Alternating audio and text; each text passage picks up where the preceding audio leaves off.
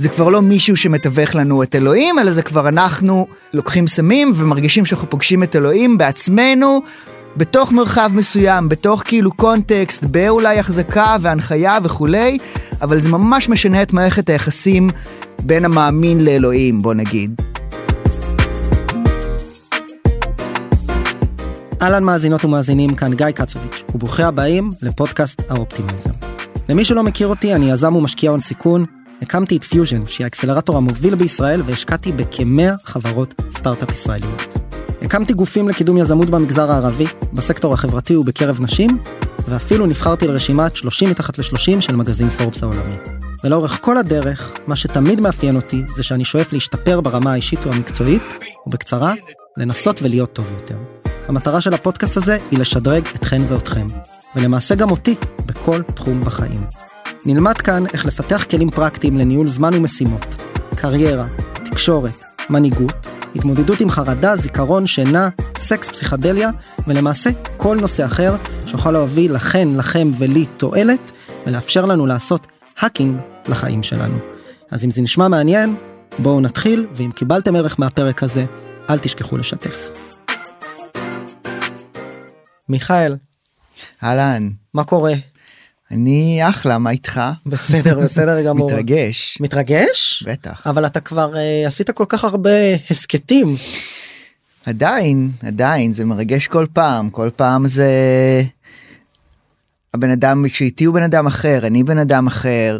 אנחנו כל הזמן משתנים. כל רגע אנחנו נולדים מחדש. לגמרי. מתים ונולדים מחדש. בסדר, אז בהמשך באמת לרוח הפילוסופית שאיתה פצחנו, אני אשמח שתספר קצת על עצמך, קצת רקע על מה אתה עושה.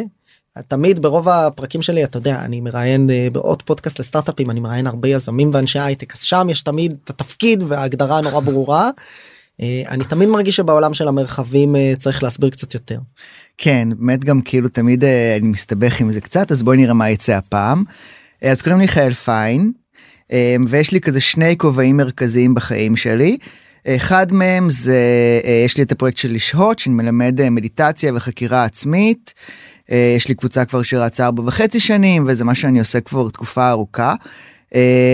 וזה כזה חיבור של כזה עולמות של הבודהיזם ומדיטציה ודברים כאלה, ולחבר את זה כאילו לעשות לזה איזה מין משהו שבעיניי חיבור כזה לחיים המודרניים והאורבניים, ואיך כאילו אתה מחבר בין העולם הזה של המדיטציה לחיים, ולא עכשיו ללשבת במנזרים, אלא בסוף כאילו גם לעבוד ולא יודע, משפחה וכאלה. לי אין אחת עדיין, אבל אולי יום אחד.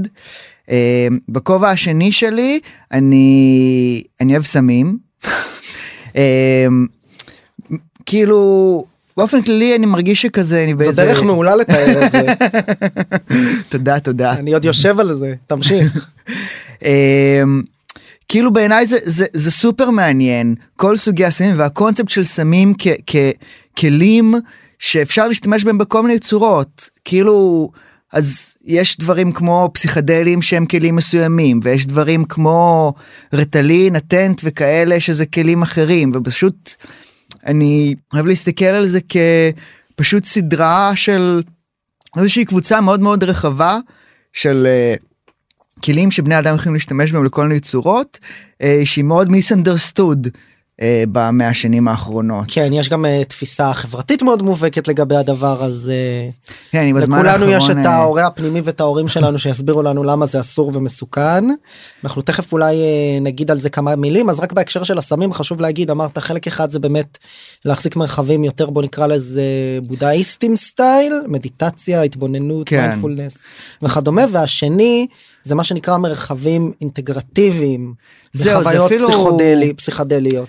זה כמה צדדים, גם כאילו חשוב לי המקום של, בגלל שאין מה לעשות, אנשים עושים סמים, ואז חשוב לי הצד של לתת לאנשים מידע להשתמש בהם בצורה בטוחה, גם הייתה לי תקופה שכתבתי לזה טור בטיים אאוט, וכאילו כל מיני פלטפורמות שחשוב לי לעשות את זה, וגם באמת, וזה, גם יש אנשים שלפעמים באים אליי עם כאילו שאלות על שימוש בטוח וכאלה, וספציפית סביב פסיכדלים, שזה נושא יותר מורכב, ולכן אנחנו הולכים לדבר עליו היום תקופה, זה המקום של איך להתכונן לדבר הזה, ואיך לעשות אחר כך אינטגרציה לחוויות האלה חזרה לחיים, שיכולות להיות הרבה פעמים מוזרות ומטלטלות, וכאילו what the fuck קרה פה עכשיו בכלל. זה מדהים, כי אני בטוח שיש לפחות שני סוגי אנשים או נשים שמאזינות ומאזינים לפרק הזה. אני רואה את זה מהניסיונות שלי והשיחות שלי על הדבר הזה בעולם האמיתי. חלק שאומרים וואו אני מבין למה הוא מתכוון, כן עשיתי, הייתי צריך אינטגרציה או חוויתי חוויה, התעלות רוחנית מדהימה ששינתה את חיי, ואנשים שאומרים, זאת אומרת עצם המילה סמים יש בה כבר קונוטציה שהיא שלילית עבור רובנו, כמו שקראנו לוויד סם, והיום הוא מדיסנה רפואית מאושרת FDA בהרבה מהמקרים.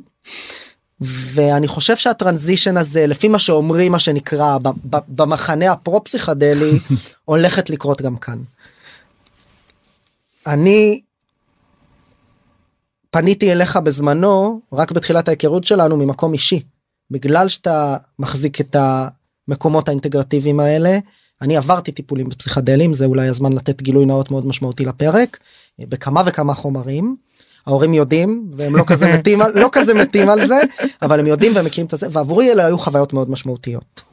אני מביא אותם איתי לטיפול היומיומי שלי, מבחינתי זה כמו תהליך צלילה עמוק לתוך נבחי הנפש למשך כמה שעות, שאחריו אני חוזר עם תובנות מאוד עמוקות לגבי הרגשות שלי, לגבי הדימוי העצמי שלי, ולגבי התפיסה שלי את העולם. לפעמים זה מאוד ממשי, לפעמים זה מאוד אבסטרקטי, ואת זה אני יודע להביא אחרי זה למקומות אחרים ולנסות לעשות עליהם העבודה. ובאמת בהקשר הזה הסיפור של החוויה, אז הרבה אנשים לא מבינים מה זה בכלל הסמים הפסיכדליים האלה. אז בוא שנייה נדבר קצת אולי על הסוגים ומה קיים וכולי, ולמה בכלל עובדים עם זה, וגם כמה חשובה החוויה האינטגרטיבית אחרי.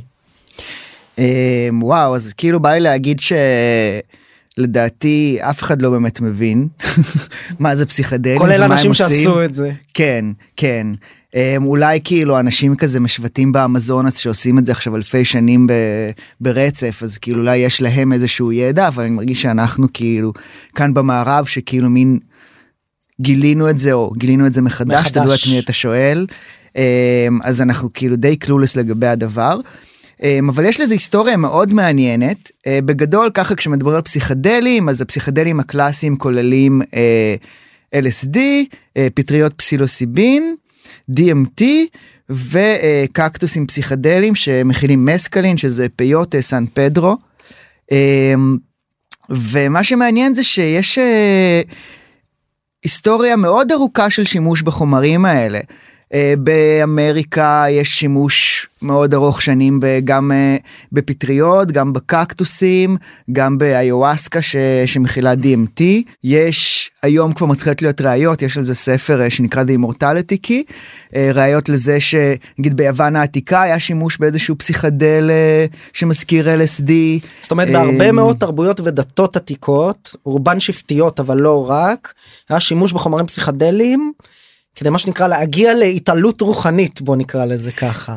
זהו, זה כאילו להגיע לאן זו שאלה, כי גם השימוש שונה. למשל היום באמזונס, אם אתה תשאל, הם משתמשים בזה לאו דווקא להתעלות רוחנית, הם משתמשים בזה לצייד, הם אומרים שכאילו הם עושים איוואסקה ואז הם רואים איפה נמצאת החיה שהם רוצים לצוד, משתמשים בזה לכל מיני כאילו צורות שכאילו אנחנו היינו קוראים לזה כישוף, משתמשים בזה לריפוי, כלומר ממש אתה בא לשמן ויש לך מחלה. עם בעיה פיזית. בעיה פיזית, כן. מה שנקרא שמורגשת אצלי בגוף, ואני לוקח איוואסקה, ואז הנזלת עוברת, אני בכוונה סרקסטי. כזה.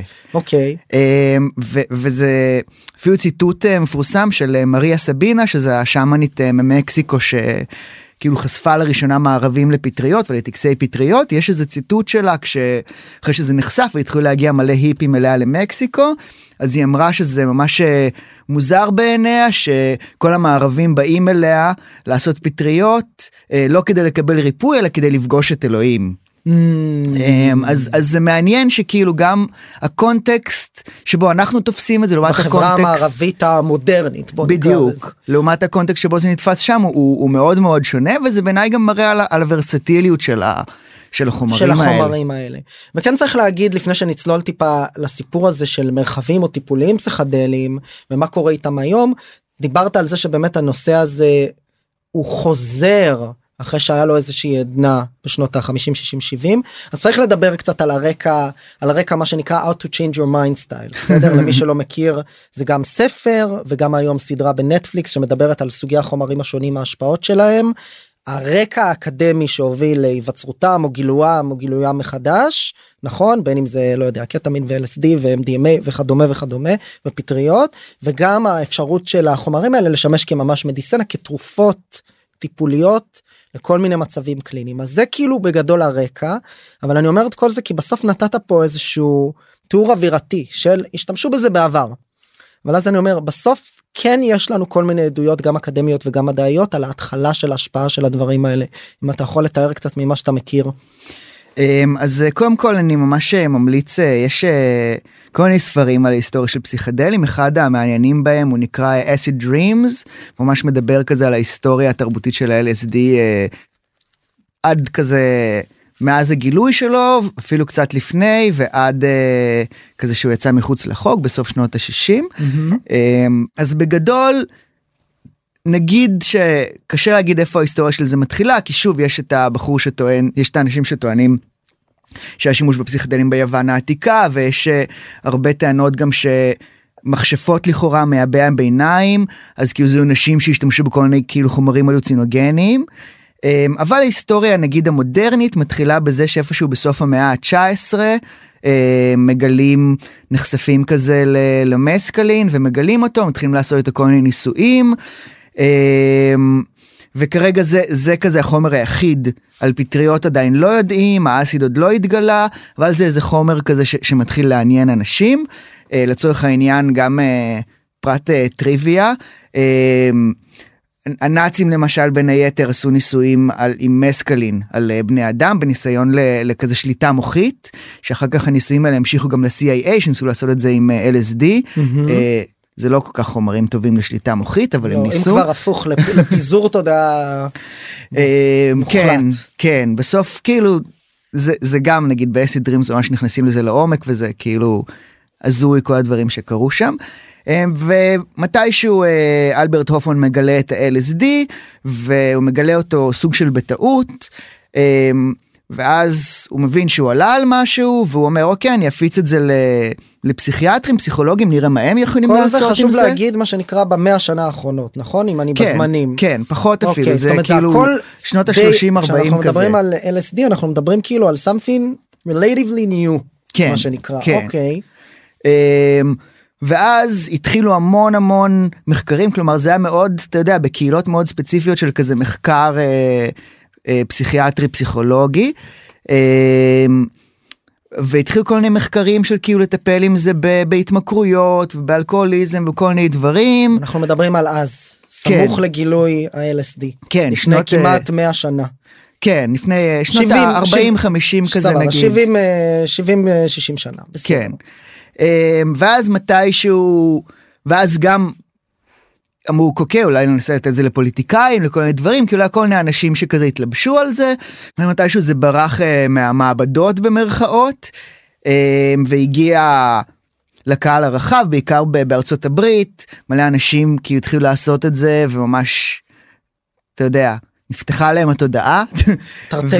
תרתי משמע, וזה בגדול אחד הדברים המרכזיים שיצר את התנועה ההיפית של שנות ה-60, שזה היה כאילו תרבות נגד מאוד מאוד חזקה, והיה לכם כל מיני אנשים כמו טימותי לירי, שכזה מאוד חיברו את זה למשהו של כזה כן לעשות אסיד, והוא קרא לזה turn on, tune in, drop out, כאילו להתנתק מהתרבות ולהתחבר למשהו אחר, וזה קולות שמאוד ליוו את התנועה הזאת, וזה מאוד הפחיד את הממסד, זה גם הייתה תנועה מאוד נגד מלחמת וייטנאם. נכון, בזמנו היה אירוע שלם שהוא בעצם פוליטי מדיני בארצות הברית, ואז הוציאו בעצם את רוב החומרים האלה, הכריזו עליהם כחומרים אסורים ומסוכנים, והוציאו אותם מחוץ לחוק, ובאותו הזמן גם הפסיקו את רוב המימונים של רוב המחקרים, בין אם בעולם הפסיכותרפי או בעולם המדיקלי, אל מול החומרים האלה. בדיוק, היו אלפי... תופעה שקרתה אגב סביב עוד חומר שקיבל עדנה מחודשת ב-10-15 שנים האחרונות,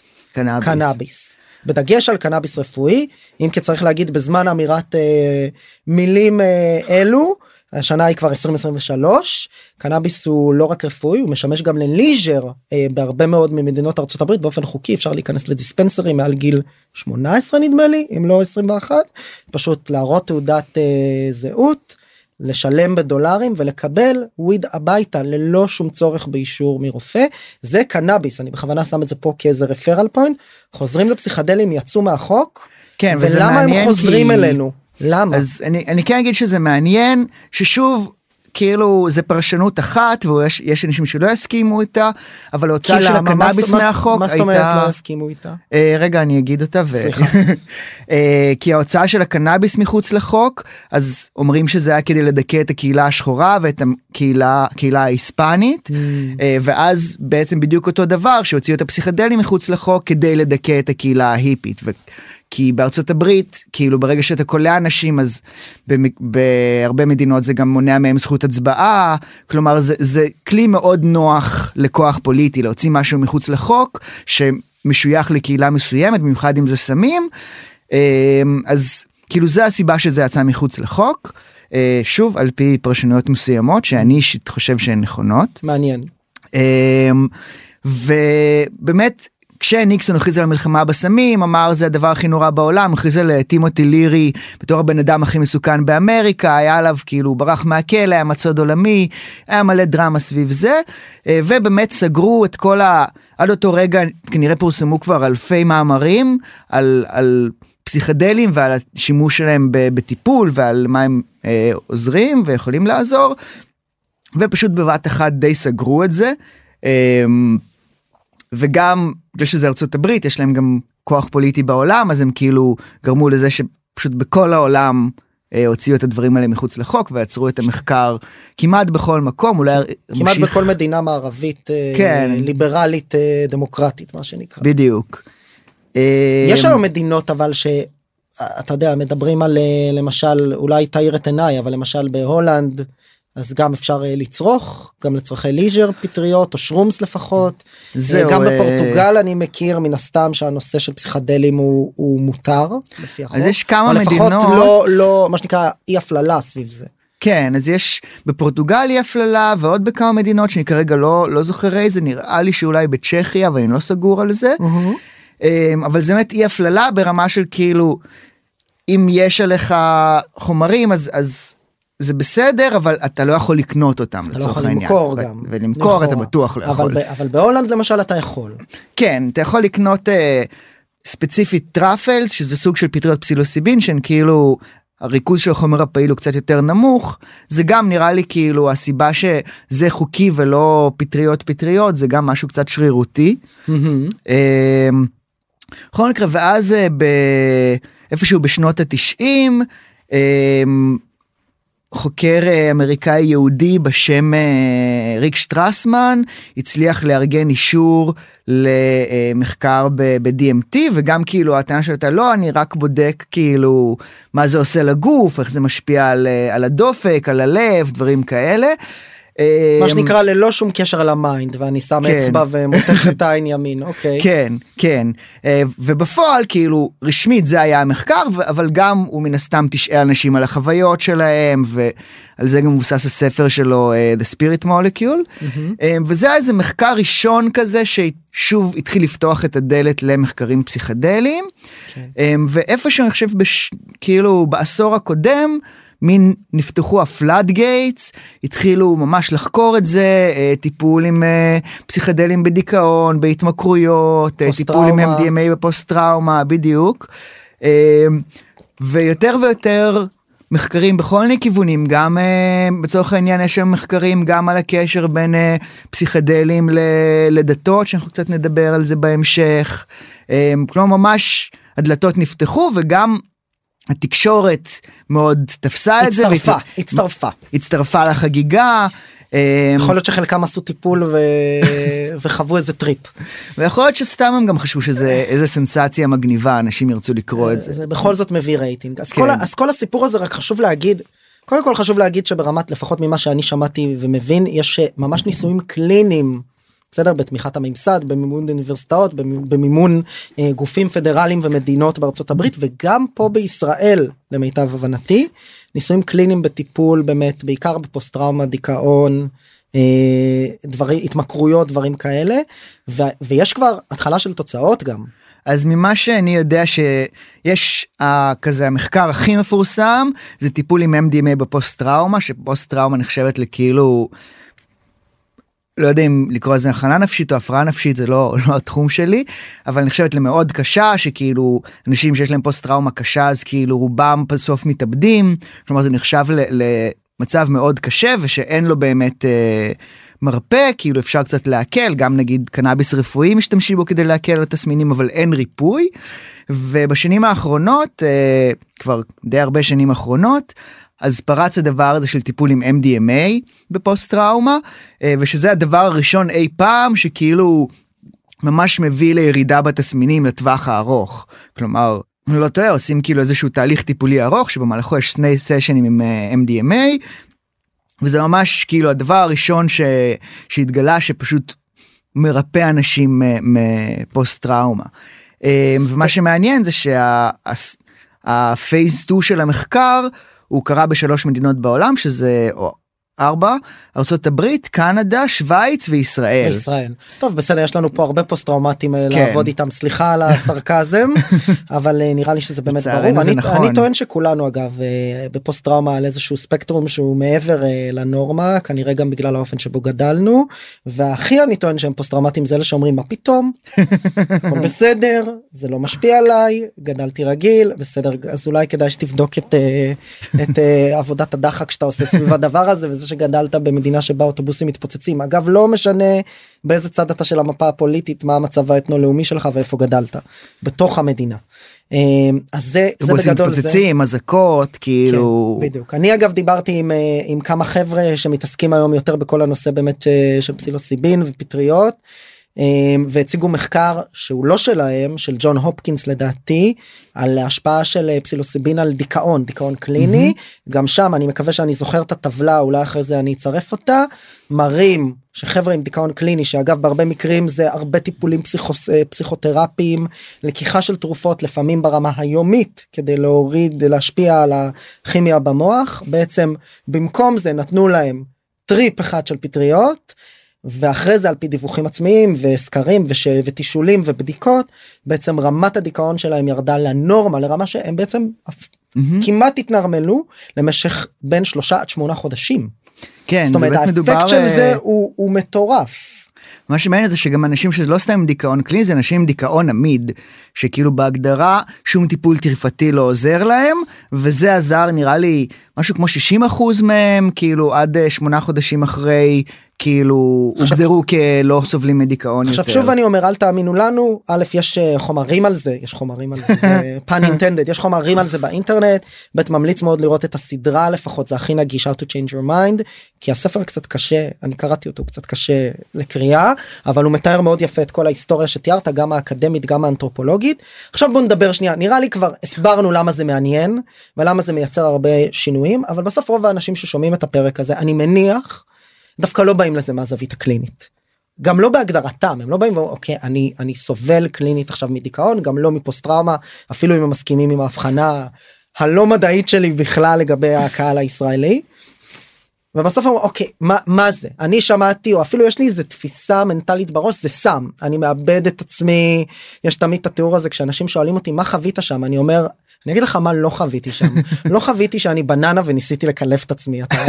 היה לך את זה כשהיית ילד שדיברו על האנשים, מישהו שלקח סם וחשב שהוא בננה וקילף את עצמו? יש כל מיני, יש את זה שחשב שהוא תפוז. ההוא שלקח סם ושקפץ מהחלון, כזה. יש זה שחשב שהוא דולפין וכאילו... בדיוק, אז בוא אל תחזור קיפוד, מה שנקרא.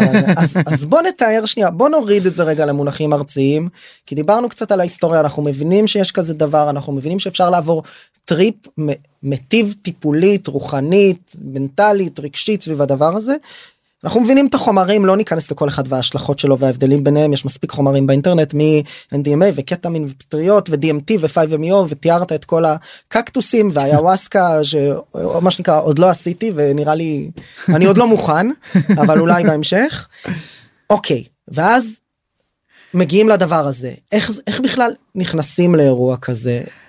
מה קורה שם בערך? אז אולי באמת רגע נשים איזה בפרופורציה את הפרופיל בטיחות. עבור גם אנשים רגילים אני אומר, מה שנקרא. כן.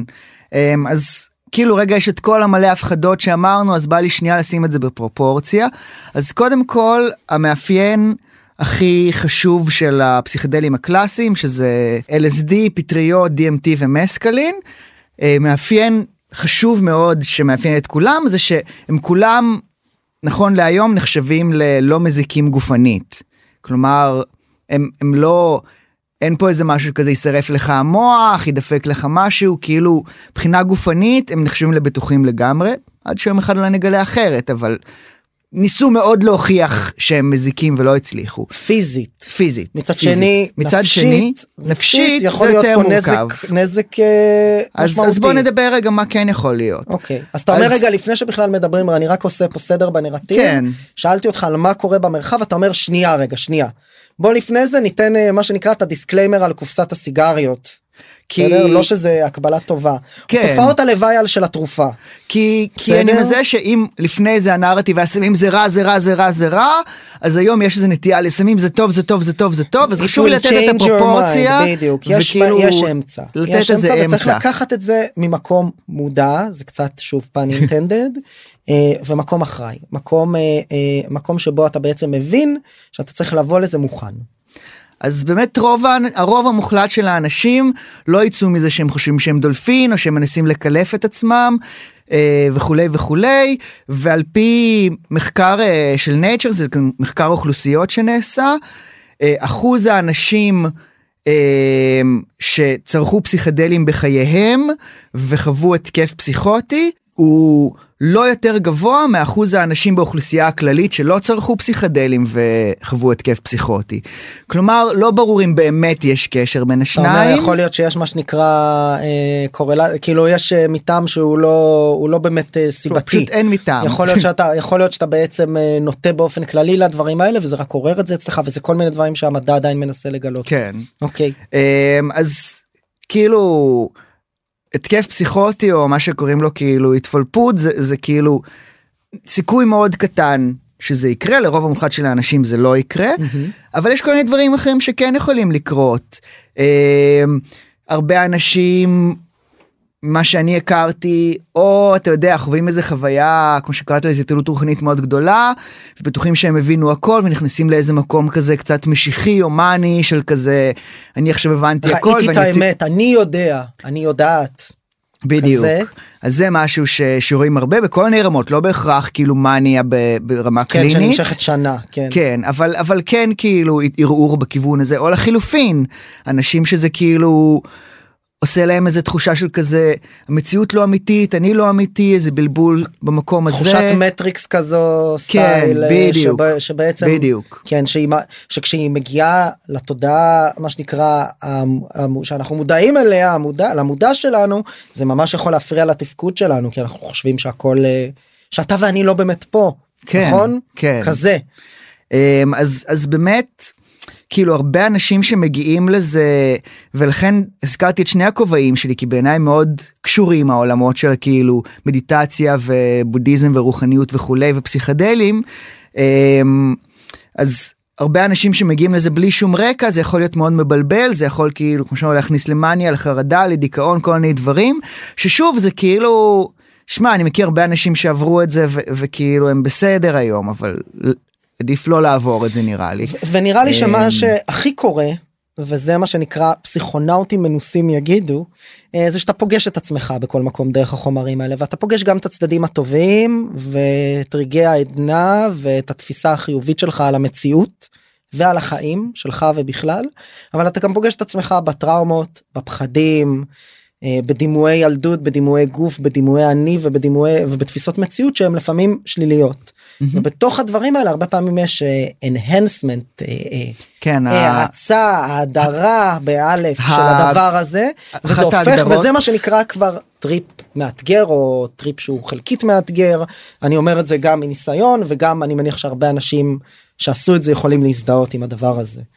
אז באמת ההגדרה שאוהבים להשתמש בה, גם באקדמיה, זה להגיד שפסיכדלים הם מגבר לא ספציפי.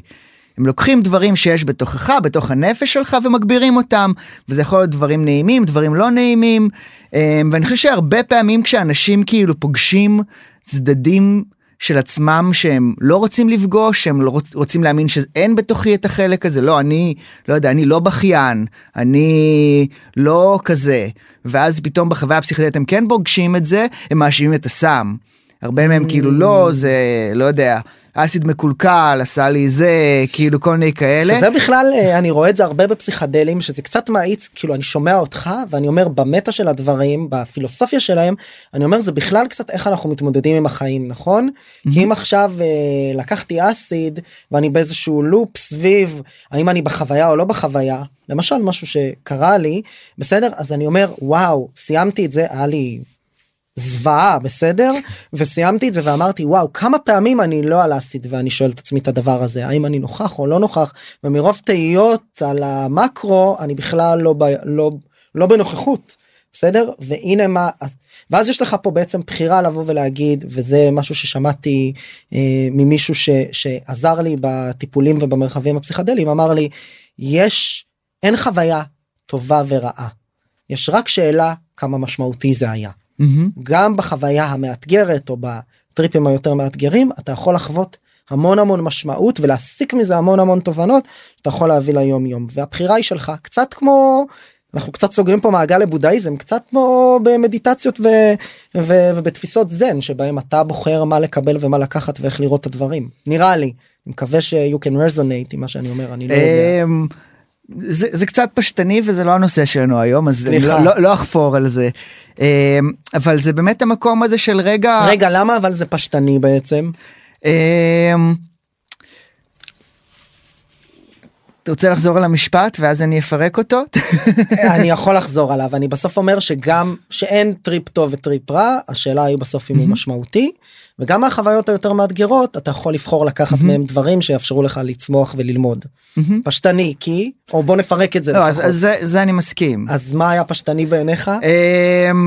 אני לא זוכר בדיוק איך אמרת את זה, משהו על זה שכאילו משהו בבודהיזם וזן של לקחת משהו. השוויתי את זה למה... אני כן חושב שההשוואה היא מאוד במקום, אני חושב שכאילו גם ההתפוצצות של הבודהיזם במערב לצורך העניין, הייתה בעקבות ההתפוצצות של הפסיכדלים בשנות ה-60. אותו ריק שטרסמן הוא גם כאילו, היה תקופה בודהיסט, וגם יש איזה, לא זוכר איפה קראתי, איזה דיווח שלו, שהוא סיפר שכשהוא היה באיזה מנזר זן בארצות הברית, בשנות ה-60, אז 3/4 מהאנשים שהיו איתו במנזר הזה, הגיעו לשם בעקבות התנסויות עם פסיכדלים. כלומר, יש פה קשר מאוד מאוד הדוק בין השניים. הבנתי, אוקיי.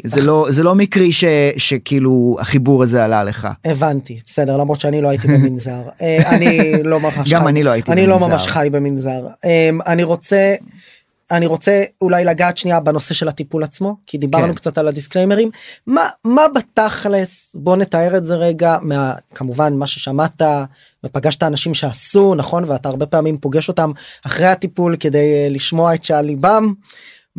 איך נראה טיפול כזה? אתה הרי לא במסיבה לוקח את זה, נכון? זה לא באמת ככה.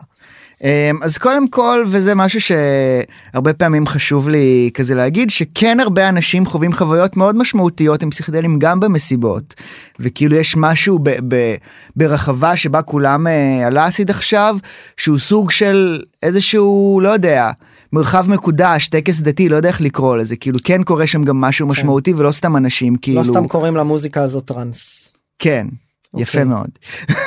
אהבתי את החיבור.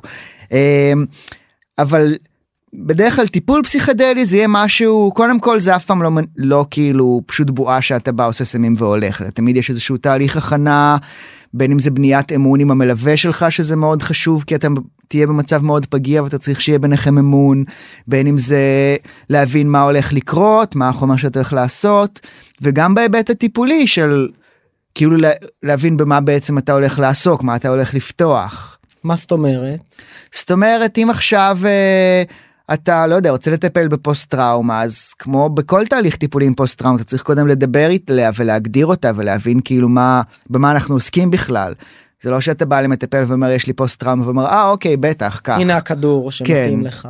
אז אתה אומר, הרבה פעמים גם הסיפור הזה, זה משהו שאני מאוד מאמין בו, הרבה פעמים להיות מטופל, או לייצר מצב שבה יש לך מרחבים, לעבוד על עצמך לפני, לייצר היכרות, וגם לקבל אינטגרציה אחרי, היא חשובה לא פחות מהטריפ עצמו. אני חושב שהיא ממש לא חשובה פחות, ואני למשל לא מטפל גם בכלל וגם עם פסיכדלים, אבל כן אני עושה עם אנשים תהליכים של הכנה ואינטגרציה, אנשים שנגיד לא בהכרח רוצים לעשות תהליך טיפולי, אבל כאילו כן רוצים לעשות פסיכדלים, זה לצמיחה אישית, רוחנית, whatever, אז כן הם באים אליי לפעמים לעשות כזה את התהליך של ההכנה לפני, אינטגרציה אחרי, אז זה מקום של להבין מה אני רוצה להוציא מזה, מה הכוונות שלי, איך אני מבנה את החוויה שלי ומכין את עצמי עליה כדי לקבל את מה שאני רוצה. ואז בסוף האינטגרציה זה גם להבין מה קרה שם. כי הרבה פעמים זה כאילו, יכול להיות כאילו זה משהו מטורף שאני ארצה משם כזה, what the fuck היה עכשיו. או אני פוגש מקומות מאוד קשים בעצמי שכאילו קשה לי לראות שזה אני. או לפעמים גם הפוך, לפעמים אני פוגש כאילו איזה מקומות מדהימים, ואני חושב שזה לא באמת אני, זה הסם. אז זה הרבה פעמים כאילו לפרק את החוויה, להבין מה היה שם, לקחת אחריות על דברים שצריך לקחת אחריות עליהם, ולהבין כאילו איפה הייתי אני בתוך החוויה, ואיפה היה החומר, ואיפה הסיטואציה הבנתה את זה, כלומר זה באמת להבין מה קרה שם, להבין מה אני יכול ללמוד מזה, ולהבין איך בסוף כאילו לקחת כל מיני תובנות שלפעמים כאילו נראות ממש out there, וליישם אותן בתוך החיים שלי ביום יום. אתה יכול לתת דוגמה? תיאורטית מה שנקרא. לא, כי מן הסתם אנחנו לא רוצים לדבר בשם ספציפי. כן. אוקיי, אז נגיד מישהו שהוא כל החיים שלו כאילו הוא היה מוכוון ללמוד רפואה, הוא יודע שזה מה שהוא רוצה לעשות, הולך להיות רופא, ואז אחרי הרבה שנים הוא סוף סוף מתקבל, הוא נכנס למסלול, ובלי קשר הוא פשוט עושה, לא עם איזה כוונה מיוחדת, עושה MDMA בבית עם בת זוג שלו, ופתאום עולים לו מלא ספקות של יואו, מה נכנסתי למסלול הזה, האם זה בכלל נכון לי, האם זה מה שאני צריך לעשות, כאילו מלא ספקות וחששות וכאלה, וזה מאוד הבהיל אותו, וכאילו בתוך תהליך האינטגרציה, מה שהבנו זה פשוט, אתה יודע, תמיד יש לנו ספקות, תמיד יש לנו חששות לגבי כל דבר, זה חלק מהחיים, כאילו נדיר מאוד שאנחנו סגורים על 1,000,000% על משהו בלי טיפת ספק, ואם כן, אז יש מצב שאנחנו פשוט מדחיקים את הספק שלנו, ומה שכזה הפרשנות שאנחנו הגענו איתו לחוויה הזאת, זה שכן, יש לו ספק, ויש לו חששות, ופשוט ביום יום הוא כל כך מדחיק אותם, וכל כך כאילו לא מוכן לראות שיש לו את זה, שמשהו בחוויית ה-MDMA שמוססה את ההגנות שלו, כן הציפה את זה, ובגלל שהוא כל כך היה משוכנע שאין לו את זה, וזה לא חלק ממנו, זה היה נורא מבהיל. אבל אז ברגע שיש את התהליך הזה של לקיחת אחריות, של כן, זה חלק ממני, זה שיש לי חששות וספקות, לא אומר שזה לא נכון, לא אומר שאני עושה טעות, זה פשוט עוד חלק ממני שאני צריך רגע לראות אותו ולקבל אותו. וזה משהו שהתהליך הזה של משהו שמרגיש לי זר ואני לא יודע מאיפה זה בא לי, והוא קשה לי ומפחיד אותי, ורגע לקחת אחריות ולראות שזה חלק ממני, וזה לא מבטל את הדברים האחרים שבי, אלא רק מעשיר אותם, זה נגיד משהו שהרבה פעמים קורה בתהליכי אינטגרציה של חוויות קשות עם פסיכדלים. תיארת פה משהו יפה שגם אני חוויתי באיזשהו מקום, לא את זה, כן? אבל שבעצם הרבה מחשבות שאני מדחיק, או דברים שבוא נקרא לזה יושבים לנו בגב המוח, אני לא רוצה לקרוא לזה לא מודע בהיעדר ידע פסיכולוגי מספק, עוברים לפרונט בצורה מאוד מובהקת, ולמרות שאלה מחשבות שביום יום אולי לא נעים להתבונן בהם, בין אם זה דימוי עצמי, ספקות, פחדים, טראומות, חששות, בתוך החוויה הפסיכדלית, ספציפית אגב עם MDMA, אתה יכול להתבונן בהם בלי שיפוטיות, קצת קשה. עכשיו אני אגיד את האמירה הכי מעצבנת, נכון? של מי שסחי שומע את זה ואומר, קשה להסביר אם לא עשית, אבל אתה באמת מתבונן במשהו שביום יום נורא מטריג אותך להתבונן בו, ואתה פשוט מסתכל עליו. וזה סבבה. אתה יכול להגיד, היי, אני באמת בספקות לגבי המסלול קריירה שלי, ואז אחרי זה באמת אפשר או להיבהל, או להבין שזה היה שם, ואנחנו נושאים את זה איתנו, או לקבל החלטה, לעשות שינוי בחיים בעקבות דברים שהוצפו. וכאן גם מאוד חשוב להגיד, במסע האינטגרטיבי, זה נגיד משהו שאמרו לי, אל תקבל החלטות בשבוע שאחרי. אפילו שבועיים לפחות, אל תקבל, אל תגיד לחבר שלך את מה שזה, אל תתפטר, אל תגיד לבחורה, אל תגידי לבחור, אל תעשו את זה. למה? תראה, איך שאני אוהב להסתכל על זה, פסיכדלים כמו שאמרנו מגברים לא ספציפיים, יכולים לקחת משהו ולהגביר אותו מעבר לפרופורציה ההגיונית שלו בחיים. ואז כשאני כאילו ממש בזום אין על משהו אחד בצורה מוחלטת, אז נראה לי שזה הדבר היחיד בעולם, והוא בטוח נכון, והוא מוחלט, והוא אבסולוטי, ואין שום ספק. אבל כשהחוויה נגמרת, ורגע אני לוקח קצת זמן, אני כאילו, זה כבר לא בזום אין, זה מתרחק, ואני יכול לראות את זה בקונטקסט והפרופורציה הרחבה של החיים שלי. ואז אני יכול לראות, אוקיי, זה לא כאילו אבסולוטי, זה אלמנט, ואני יכול לבחור איפה אני רוצה למקם את האלמנט הזה, מה המיקום, הגודל, השיוך הנכון שלו, אבל זה לא, זה מפסיק להיות כאילו, האמת האבסולוטית המוחלטת שאי אפשר לערער עליה, כמו שזה לפעמים נרגיש בפסיכדלים. דיברנו על תמריצים, נראה לי רצית לדבר על זה קצת, על למה בכלל מגיעים לזה. גם לפני הפרק אמרתי לך, אחד המנכ"לים שלי בפיוז'ן, חברות שהשקעתי בהם, שלחתי לך, אתה לא האמנת, זה אמיתי. האמנתי לגמרי, לא חשבתי שאתה עובד עליי. מתי תעשה באופטימייזר פרק על פסיכדלים, שמראה להם מנכ"לים ויזמים איך להיות טובים יותר בסטארט-אפ שלהם. וזה קצת מתחבר לאולי, אני כן רוצה פה דווקא לנסות כל פעם לרבע את המעגל, אולי אני עושה את זה קצת בצורה שטחית כמו שאתה אומר, אבל אני בא ואומר, בסוף אנחנו באמת נכנסים לזה כחברה מערבית לכל הסיפור הזה של רוחניות, מכל מיני תמריצים, אז חלק רוצים לגלות את אלוהים, חלק פשוט רוצים חיים well-being טוב יותר, בסדר? וחלק אומרים, זה ישפר אותי, אני אהיה יותר טוב, אם אני אהיה יותר טוב, אני אהיה יותר טוב בקריירה, הביצועים שלי יהיו יותר טובים, כאילו כזה, מסתכלים על זה מאלמנט מערבי, וזה בסדר, כי כולם לג'יט, אז בוא נדבר קצת על מה אתה רואה, ומאיפה אנשים באים לזה, ואיפה זה בכלל עובד הכי טוב. וואו, שאלה מורכבת. אני חושב שקודם כל, מה שנראה לי שהוא הכי טוב, הוא לא באמת הדבר הכי טוב, ובאופן כללי מה זה טוב בכלל, וכאילו הדברים שאני הייתי רוצה שפסיכדלים ייתנו לי, זה לא מה שהם ייתנו לי, וכאילו יכול להיות שבעקבות פסיכדלים אני אהיה בן אדם כאילו הרבה יותר טוב, הרבה יותר מאושר, אבל זה לא ייתן לי שום דבר מהדברים שאיחלתי להם כשביקשתי אותם. כאילו יכול להיות שזה מישהו שהוא כזה עכשיו יזם שכזה כל החיים שלו זה כזה סטארט-אפים בטירוף, והוא יגיד יאללה אני אעשה פסיכדלים וזה בטח ישפר אותי, ואז כאילו הוא יעשה את הפסיכדלים והוא יגיד פאק, למה אני כאילו מבזבז את החיים שלי לחרא הזה, זה לא מעניין אותי בכלל, אני כאילו עושה את זה רק בשביל הכסף וכבר יש לי מספיק, אז אולי כאילו אני הולך לעשות משהו שבאמת מעניין אותי ולא את זה, אז כאילו זה גם יכול לקרות. אז כאילו אני חושב מתי לגשת לזה? לגשת לזה כשאתה מוכן לתת לזה לערער אותך קצת. כאילו, כי אני חושב אם אתה עושה פסיכדלים במוקדם או במאוחר זה יערער אותך באיזושהי צורה, ואני חושב שזה ערעור מבורך, הוא חשוב, כלומר, התואר הראשון שלי הוא באקולוגיה, ויש קונספט באקולוגיה שנקרא תיאוריית ההפרעה הבינונית, שאומרת שיש לך מערכת אקולוגית, ואין לה הפרעות בכלל, אז היא כאילו, היא באיזושהי כאילו תקיעות כזאת, והיא תגווה. סטגנציה כזו שמובילה לשקיעה. ואם יש לך מערכת אקולוגית שיש לה יותר מדי הפרעות, אז גם, היא גם תגווה. אבל אם יש לך מערכת אקולוגית עם רמת הפרעות בינונית, אז היא תשגשג. והרבה פעמים בחיים שלנו, במערב, אנחנו נורא מתרגלים לנוחות שלנו, ונורא מפחדים מההפרעות הבינוניות האלה, מפחדים מהערעור הזה, שבעיניי הוא חשוב. למה הוא חשוב בעצם? אני אשאל, הנה, אני אקשה כמו מה זה טוב. למה זה לא בסדר שהמיינד שלי כבר חושב בתבניות?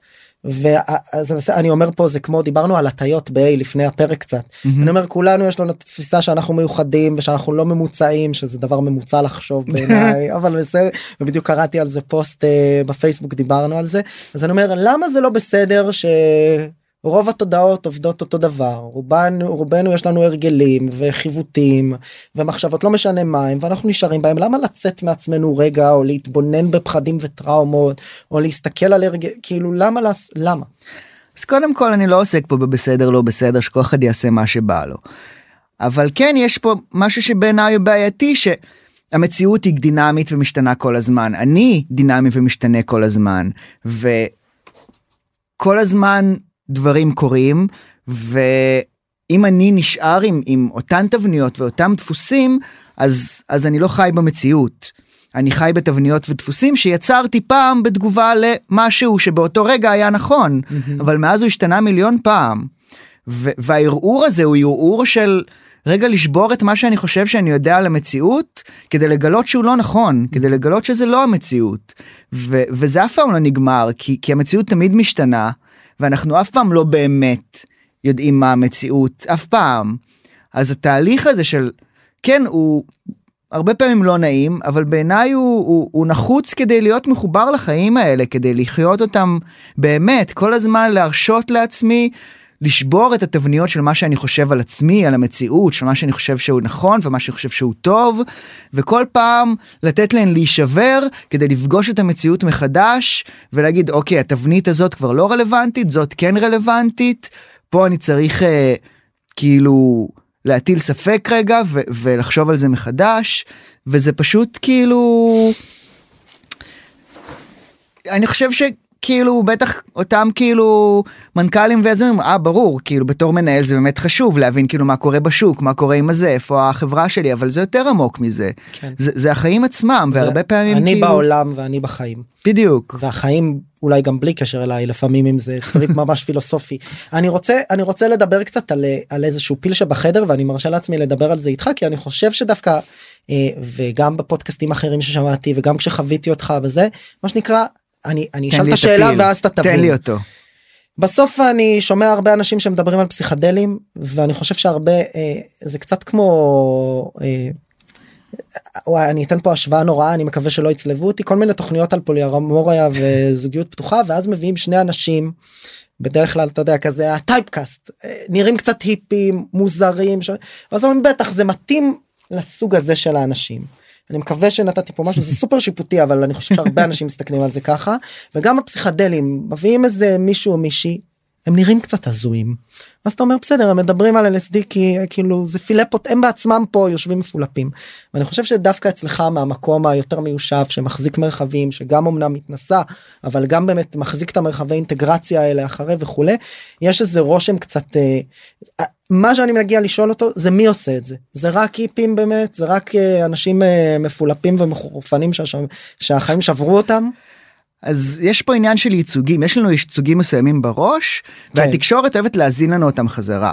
לפני, נראה לי זה כבר היה 5-6 שנים, היה כנס פסיכדלי ממש רציני, בבית ציוני אמריקה בתל אביב, והגיעו חוקרים ואקדמיים מחול, והיה כאילו באמת כנס נורא רציני, 3 מושבים, אחד עסק בהיסטוריה, אחד עסק בטיפול ומחקר, כאילו באו באמת, כאילו חוקרים מג'ון הופקינס, הגיעו כאילו אנשים מאוד רציניים, ואז בסוף בכתבה שעשו על הכנס הזה, בתמונה ראו כאילו מישהו עם כזה שיער צבוע וכובע מטורף וזה. כן, בא ממסיבת טבע, כן. מפסטיבל לשם. כן. זה פסטיבל זה כנס הפסיכדלים. כן. וזה הייצוגים שכאילו יש לאנשים בראש, והתקשורת ממשיכה להזין אותנו בהם. אבל לא, כאילו מגוון עצום שאנשים עושה את זה. גילאים, מקצועות, כאילו אנחנו רואים גם מה שנקרא אנשים נורמטיביים לחלוטין עושים את זה. כן, ואני חושב שהם כולם צריכים לצאת מהארון כדי שאנשים יפסיקו לחשוב את מה שהם חושבים האנשים שעושים את זה, אבל כן, כאילו יזמים, מנכ"לים, עורכי דין, לא יודע, כאילו כל המקצועות האפשריים, רופאים, כאילו קשה לי לחשוב על באמת שפגשתי אנשים מכל המקצועות האפשריים שכאילו שהם בעניין מה שנקרא, וזה באמת, כן, יש אנשים שכאילו הם מראש כאילו אנשים קונטרריאן כזה, והם כזה מין תרבות נגד, ואז מתוך זה הם גם מגיעים לפסיכדלים, וזה עושה אותם עוד יותר כאילו, עוד יותר שום דבר לא אמיתי, אף אחד לא יודע מה האמת, רק אני יודע. זה דוגמה אחת, כן. לא, אבל בטוח שיש הרבה, אני סתם זורק. ואז כאילו באמת זה אנשים שמראש היו מוזרים, ואז עם הפסיכדלים אולי הם נהיו עוד יותר מוזרים, ואז זה נורא נוח להסתכל עליהם ולהגיד תראה אותם, כן, אלה המוזרים האלה, אבל כאילו זה ממש בייס של בוא נמצא כאילו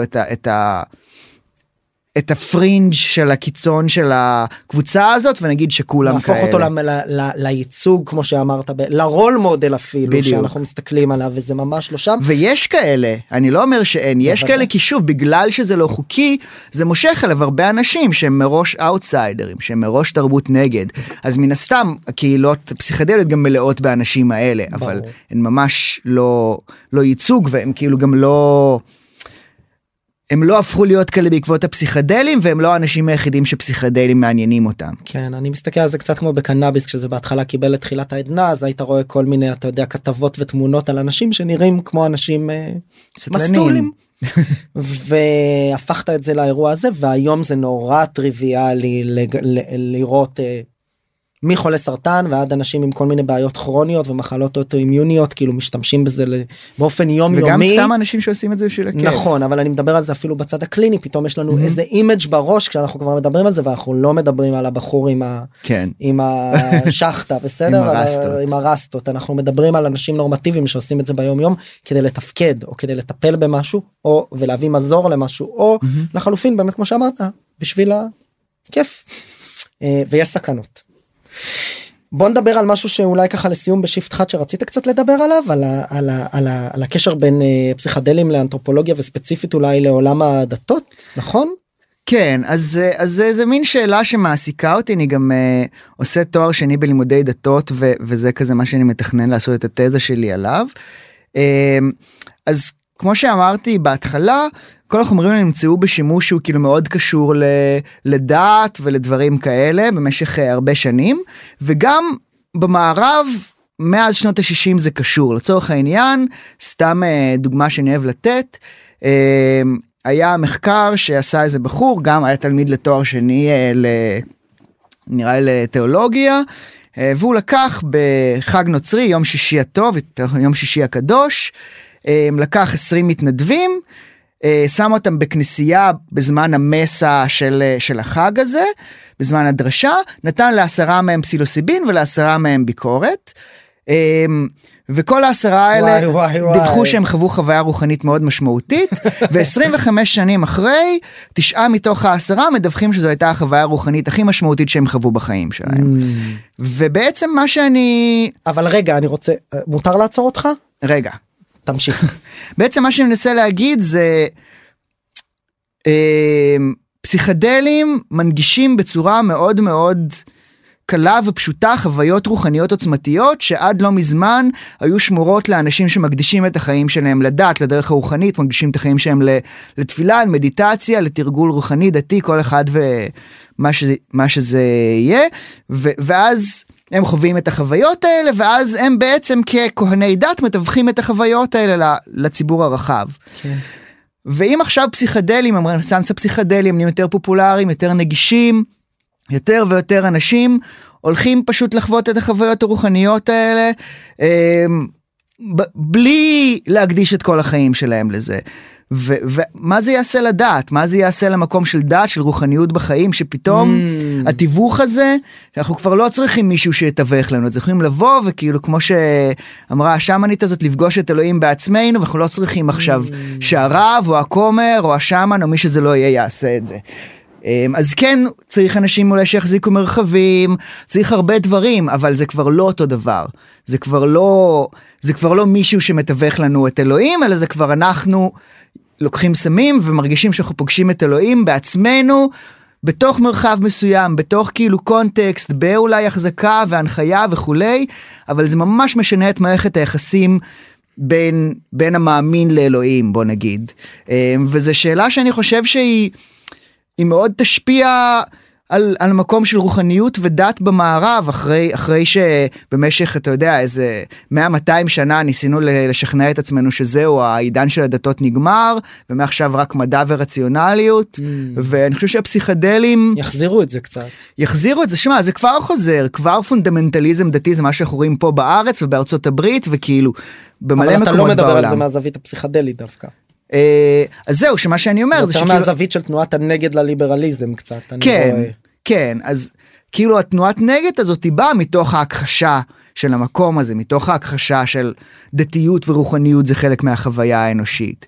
ואז הפסיכדלים מחזירים לנו את זה בדלת האחורית, כי גם נגיד טיפולים, לצורך העניין, יש מחקר של לירור רוזמן שחקר טיפולים פסילוסיבין בדיכאון, אחד המאמרים שהוא פרסם זה על זה שיש קשר בין העוצמה של החוויה המיסטית במהלך הטיפול, לבין כמה הוא היה יעיל. כלומר, כמה שהחוויה הרוחנית שחווית הייתה יותר עוצמתית ומשמעותית, ככה הטיפול בדיכאון יהיה יותר יעיל. אז אמרנו שדבר על זה, על מה זה מיסטי?